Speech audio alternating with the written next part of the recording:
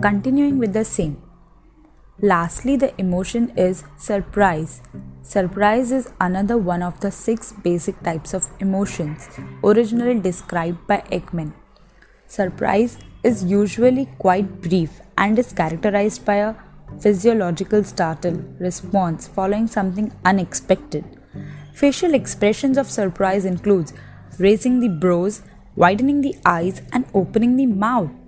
Physical responses of surprise includes jumping back. Verbal reactions of surprise includes shouting, screaming or gasping.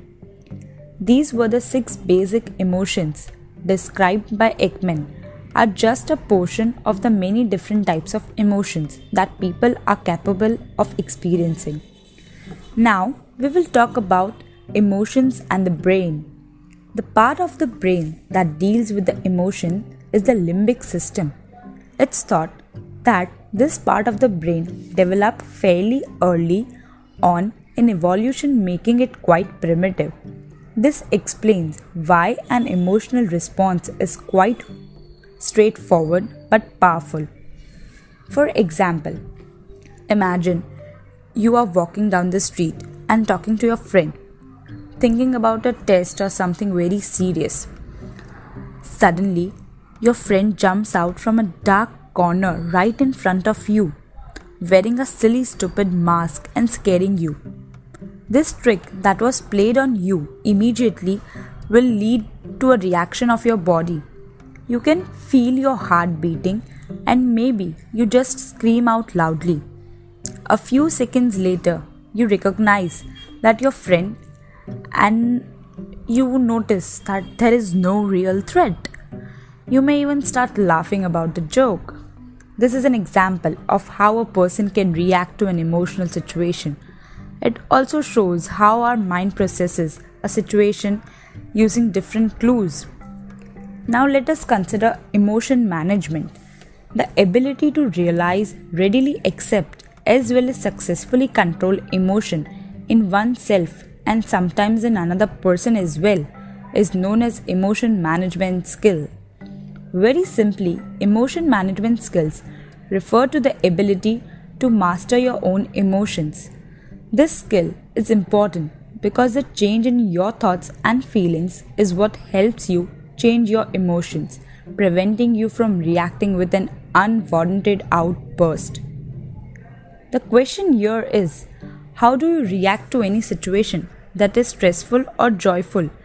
Like when someone scolds you or insults you publicly, would you shout back or hide in a corner and feel sorry or distract yourself by doing something else? Such behavior tend to undermine your professional reputation as well as your work efficiency. So it is important for a successful career as well. Next, we will talk about emotional energy metrics. The grid here that shows the balance between the high and low and negative and positive energy.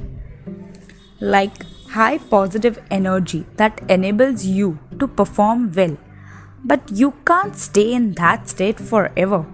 Sooner or later, you need to reduce your energy.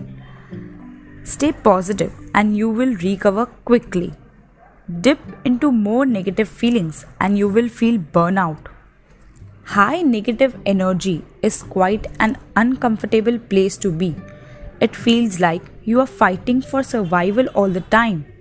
Again, you will have to reduce the energy at some point since it could lead to burnout.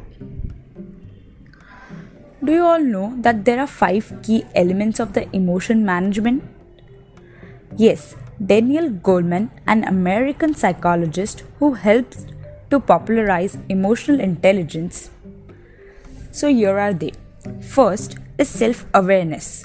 If you are self-aware, you always know how you feel and you know how your emotion and your actions can affect the people around you. To improve yourself and your self-awareness, what you can do is keep a journal and slow down to examine your emotion. Second is self-regulation. Self regulation is all about staying in control. To improve your self regulation, what you can do is know your values, hold yourself accountable, practice being calm. Third is motivation. To work consistently towards your goals, you need to improve your motivation. You can re examine your job. You know where you stand. You can be hopeful and find something good. Fourth is empathy. To improve your empathy, you need to put yourself in someone else's position. Paying attention to somebody and their language and responding to their feelings. Fifth is social skills. One who are good at social skills are also good at managing change and resolving conflicts diplomatically. One can build social skill by wearing conflict resolution, improving communication skills, and learn how to praise others. Continuing in the next.